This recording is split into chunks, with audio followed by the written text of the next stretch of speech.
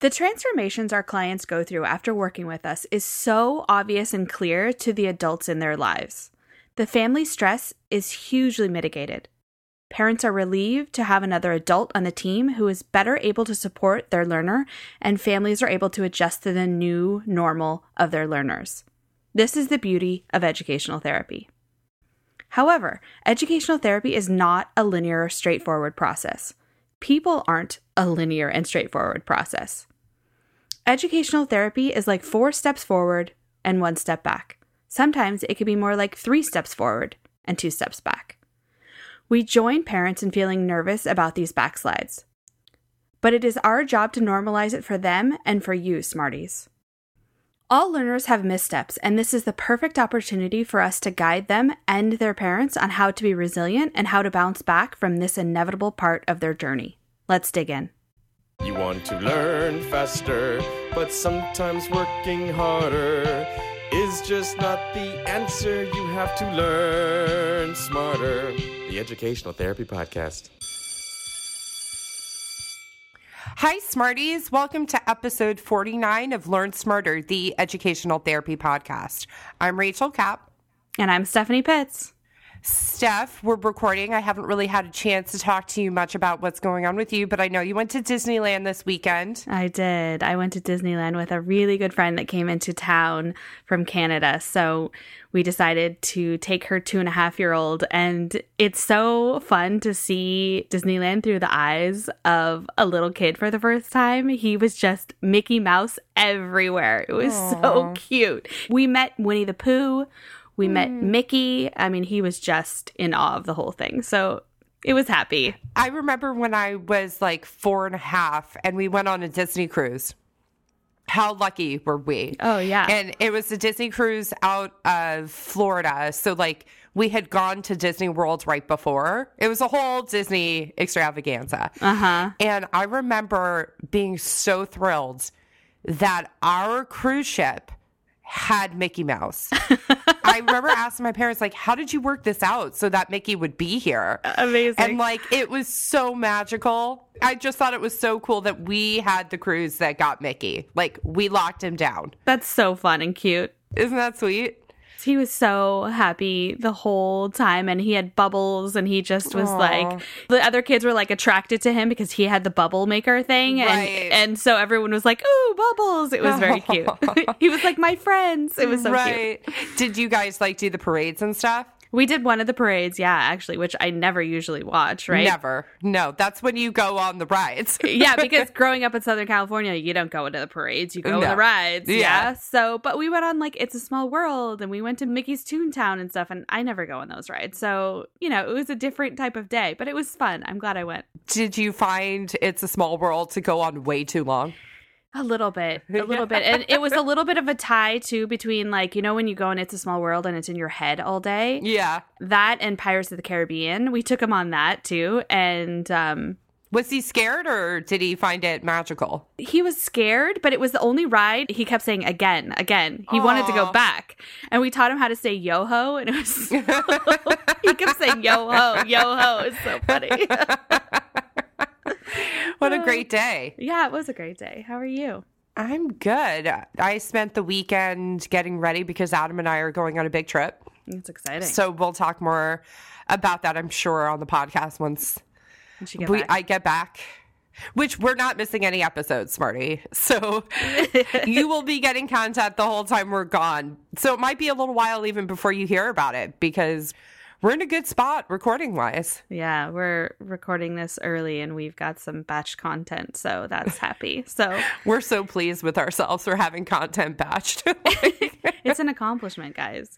It's a lot of work to produce any episode. So, like, the fact that we are ahead is exciting. And then I'm getting confused about which episodes we've recorded and which ones we haven't, and how far in advance are we right now. And for example, I thought we had recorded this episode. Yeah, but we didn't. It's okay. That's my job. Yeah. So today we're going to talk about backslides.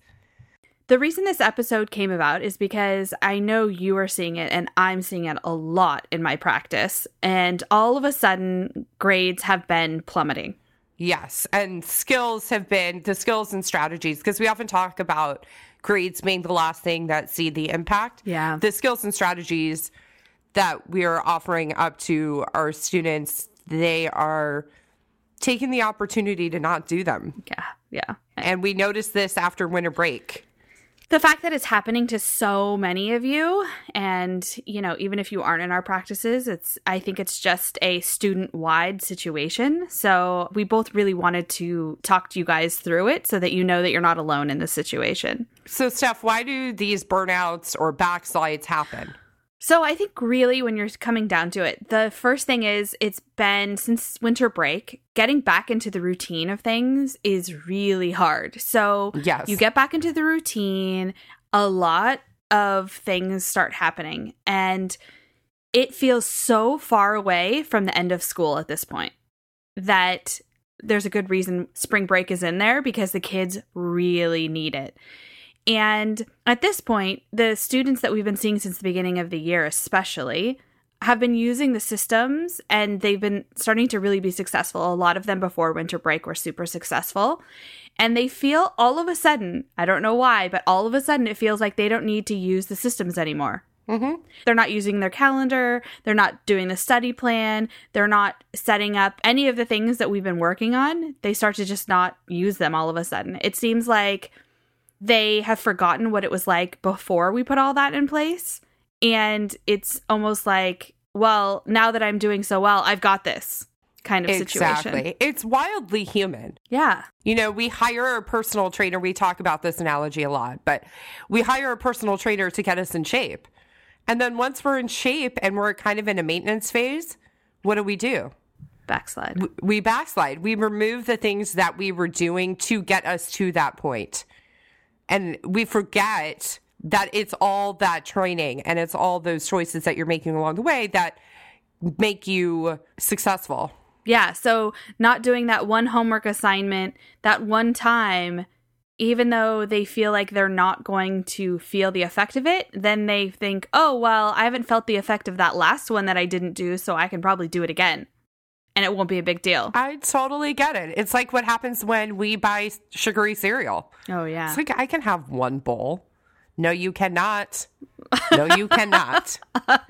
There is no such thing as one bowl of sugary cereal. It's so true. It's so true. And then to add to it, it's the time of year. There's a lot of sickness. Mm-hmm. And kids miss school. There's the flu and all of that. And not only do they have to make up all the homework, but they have to make up everything that went on in class also. Mm-hmm. So they're having to do the projects and the tests and the quizzes and the in-class work. And so it's really hard to dig yourself out of that hole when you are so far behind already and you don't feel well. Exactly. We talk a lot about missing assignments in episode 41, which is called The One Thing We Wish Learners Wouldn't Do. And hint, if you haven't listened to that episode, we wish they wouldn't get behind. We wish they wouldn't have a late assignment. And then in episode 42, we talk about how to always have a backup plan, how to always assume that something's going to go wrong.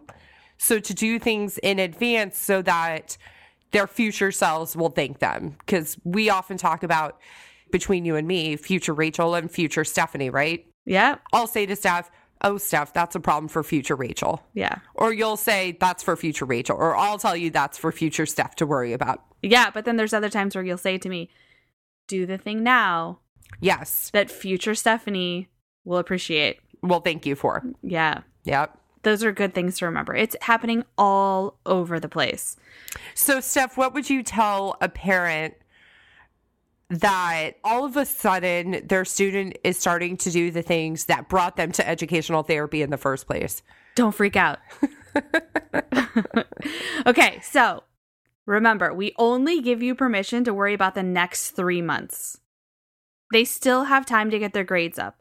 That's one of the things that comes along with having those portals, is that you can look at their grades at any moment in time. Mm-hmm. And all of a sudden you could look and they have Fs in every single subject, because let's say it's the beginning of the new quarter of the new semester and they haven't done a couple of things, or they didn't do them well, and then all of a sudden they have an F. But you also have to remember it's out of fewer points. Mm-hmm.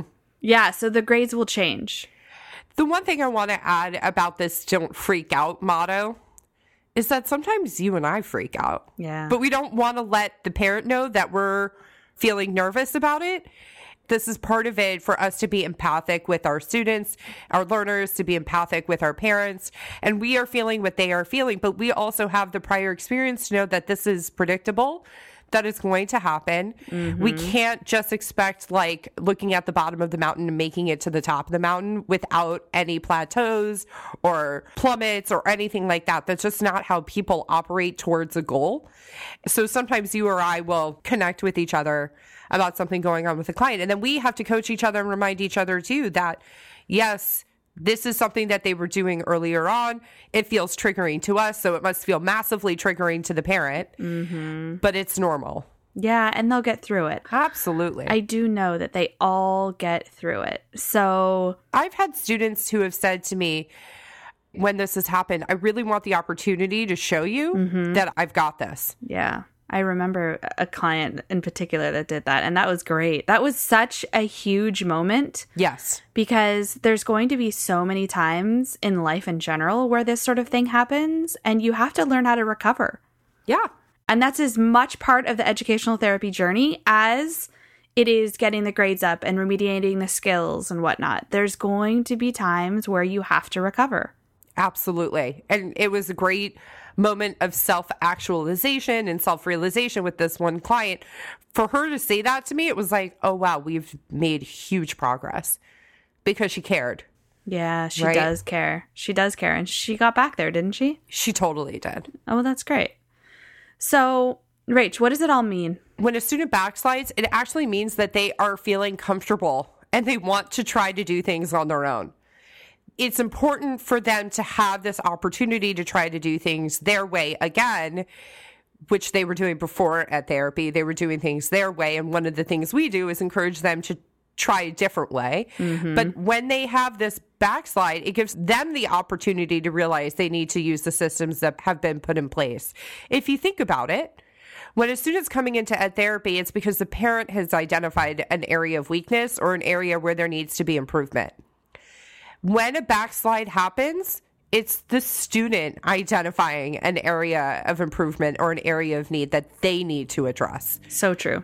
In my practice, there's a student in particular that I'm thinking about. Everything in his school is digital, but he needs to write some things down. So we make a Post-it of all the things that he has to do for homework and coming up and how long it's going to take him on the day that I see him.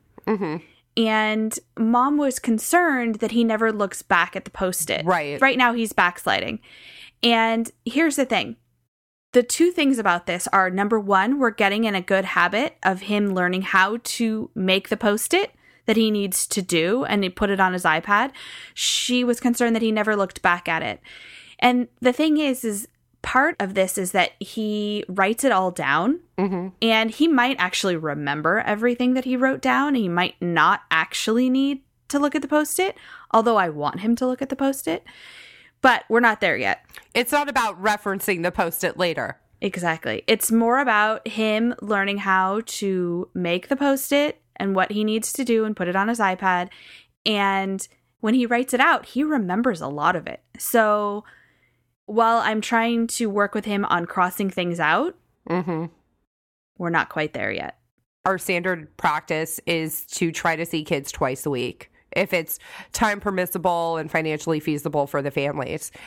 And one of the big reasons we do that is because we want them to be attending to their calendar, to their schedule, to their assignments at least twice a week. And we hear this all the time from parents that, yes, they're updating their calendar, but I don't think they're updating it unless they're with you. No, they're probably not.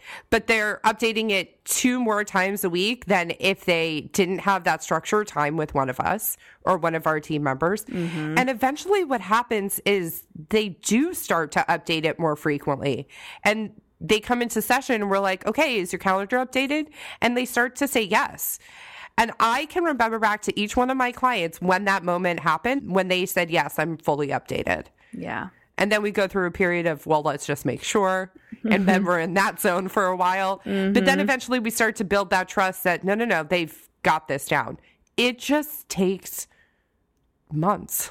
It takes time. Yeah, it does. It takes time. It really does. I hope we've made it clear that these backslides are actually normal and typical in the educational therapy process, and they're important because it gives students an opportunity to see the consequences. Yeah, they really are, actually. And, you know, they're testing the limits a little bit, right? This is happening to a lot of teenagers. And what's happening? They're testing limits everywhere in their life. Right. Because that's the time to learn and grow those things before they go out on their own, right? So it's completely natural for them to test. Once again, when they test, what happens when they figure out what the consequences are? How do they recover? It's a learning moment. It is. It gives them an opportunity to say, okay, what has worked in the past? And now they have this whole toolbox, so to speak, of skills and strategies that they've learned in educational therapy that they can go back and rely upon. They have someone there, you or I or one of our team members, who will work it through with them, who will problem solve it with them. It's a beautiful thing that doesn't have to be the stay-at-home parent, the at-home after-school parent. It's not their burden to problem solve it. It keeps peace in the home, right? Yeah. And sometimes it has to be, if this is going on and you're not working with one of us and you're doing this at home and it's involving you and it's getting in the way of your relationship, that you sit down with the teachers, their tutors, or other professionals that you have on the team and create a new plan. And it's okay to do that. Yeah. And sometimes with teenagers, do they want more independence? What is their need? And how are they going to get it done? How are they going to get that need met of wanting more independence, but your need met of wanting to see that they've done everything they're supposed to do? Absolutely. And if you've been considering reaching out to Steph or I to work with either my practice, CAP Educational Therapy Group in Beverly Hills, or Steph's practice, My Ed Therapist in Redondo Beach, California. By the way, we both do virtual sessions and our teams both do virtual sessions. You can connect with us. Our websites are always linked in the show notes. Ultimately, we wanted to make sure that we're not going to let perfection stand in the way of the progress. It's very important to us in our role that we maintain the big picture. It's very hard for parents to maintain the big picture because they're not thinking backwards, they're thinking forwards about what's about to happen. Oftentimes they're thinking more than 3 months forwards in advance, so to speak. So our role is to provide a trajectory of, yes, but do you remember where we were 6 months ago? You would have been thrilled to be having this conversation with me 6 months ago. Yeah. Do you remember when? It's a great tool to check in. To really check in with yourself as a parent, to check in with your kid and seeing how they can feel. Even the little guys, they can remember. You would really be surprised. They absolutely remember. They remember what it was like, what the tension was like at home. We acknowledge that a lot of the families coming into our practices or seeking out support or educational therapy, they're in a period of stress. Yeah. And the tension is significant. And everybody, the parent, the child, the teacher, everybody wants it to get better. And everybody remembers what it was like. For sure. And, you know, I think that if you're in a moment of intense backslide with your student, that sometimes, like Rachel said, don't let perfection stand in the way of progress, but sometimes you just have to let things go and move on. And it's really hard, right? Okay, so I'm talking specifically about an assignment or two or something, right? Let's say that you missed some school, your student missed some school, and there's all the back assignments, the present assignments, and the future assignments going on. And there's no time to get them all done. You might have to let go of a few things. That's going to be hard for some families to hear. Yeah. However, it's also honest. It also will make things better emotionally. Their academic performance will ultimately improve because instead of constantly trying to do past, present, and future, they will be focusing on present and future. It's very hard with all of it at once. It really is. We've never really put it into those terms before, Steph. The past, present, and future terms. Yeah. That's exactly why we hate missing assignments, because it forces learners to focus on the past, present, and future. And it's too hard to do 3 things at once. It really is. I mean, just thinking about having to pay attention to all the things that are going on now, all the things that are coming up, and try to catch up. Where were we? What were we doing in that class? What had we learned? Had I learned this yet? Is that going to make this wrong because we hadn't learned it yet and that's not expected in this certain scenario? That kind of a thing. Keeping your brain in all 3 places is really complicated.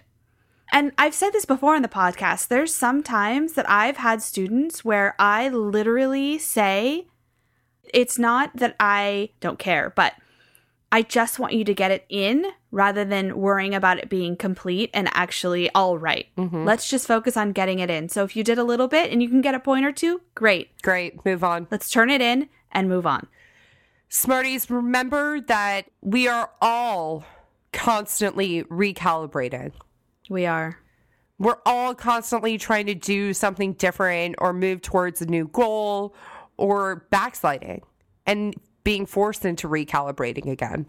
Yeah. It's normal. It's typical. It's so human. It's the human experience. It really is. Yeah.